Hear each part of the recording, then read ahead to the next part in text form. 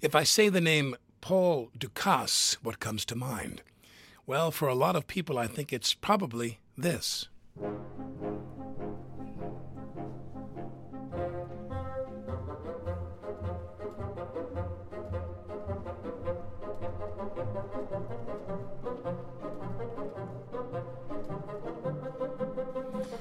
That, of course, is The Sorcerer's Apprentice, a piece made world famous thanks to a certain mouse in the Walt Disney film Fantasia.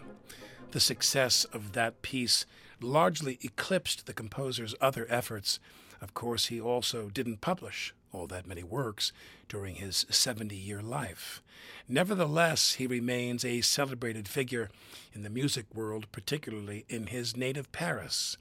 There, his charms and talents as a writer and pedagogue are legendary. And that's with good reason.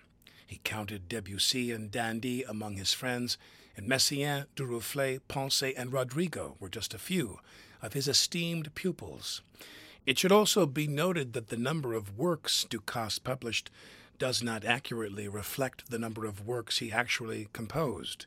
Like Brahms and Sibelius, a great number of Dukas's scores were destroyed at the composer's own hand, including most of what was intended to be a second symphony. Talk about high standards.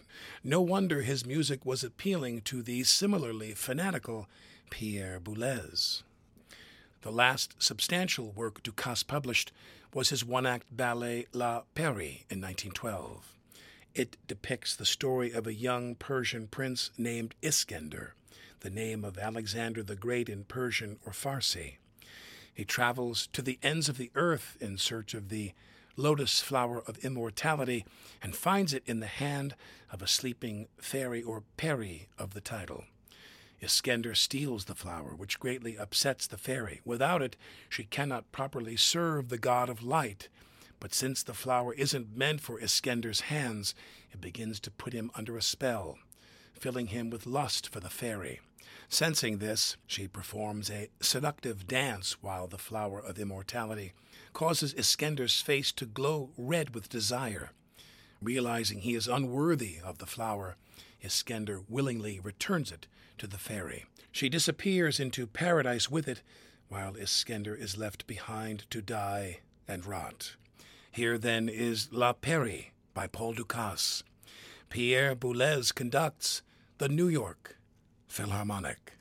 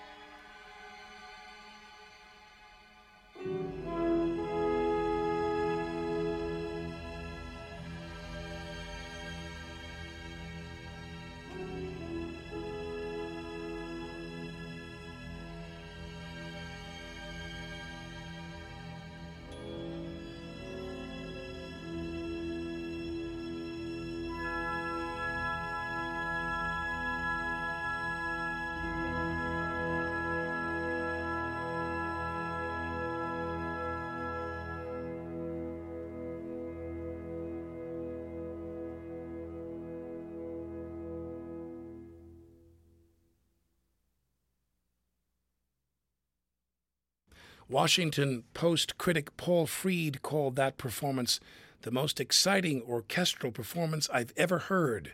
That was the ballet La Péri by Paul Dukas. The New York Philharmonic was conducted by Pierre Boulez from a 1976 Columbia release. One interesting footnote to that work: because the original score began so quietly, Dukas later composed a short fanfare to precede it. His reason for doing so? To give the typically noisy audience of the day time to settle in their seats before the so-called real work began. Next, we turn to a recording of Beethoven's first piano concerto that the Philharmonic made in October of 1960. We spend so much time celebrating Bernstein the conductor, Bernstein the educator, Bernstein the composer, and Bernstein the orator, it's easy to forget that Lenny was also an extremely gifted pianist. He often said that the piano was his first love, and this is just one of several works he kept in his active repertoire for much of his life. So let's now hear the Piano Concerto No. 1 by Beethoven. From the keyboard, Leonard Bernstein leads the New York Philharmonic.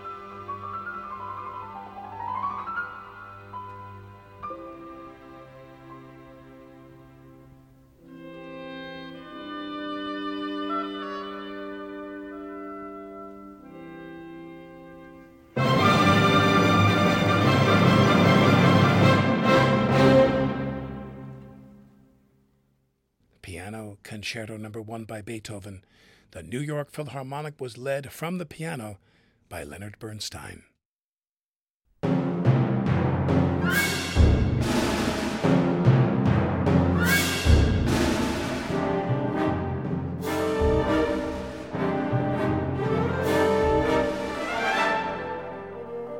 The New York Philharmonic this week is generously underwritten by the Kaplan Brothers Fund, the Audrey Love Charitable Foundation, and by an award from the National Endowment for the Arts on the web at arts.gov.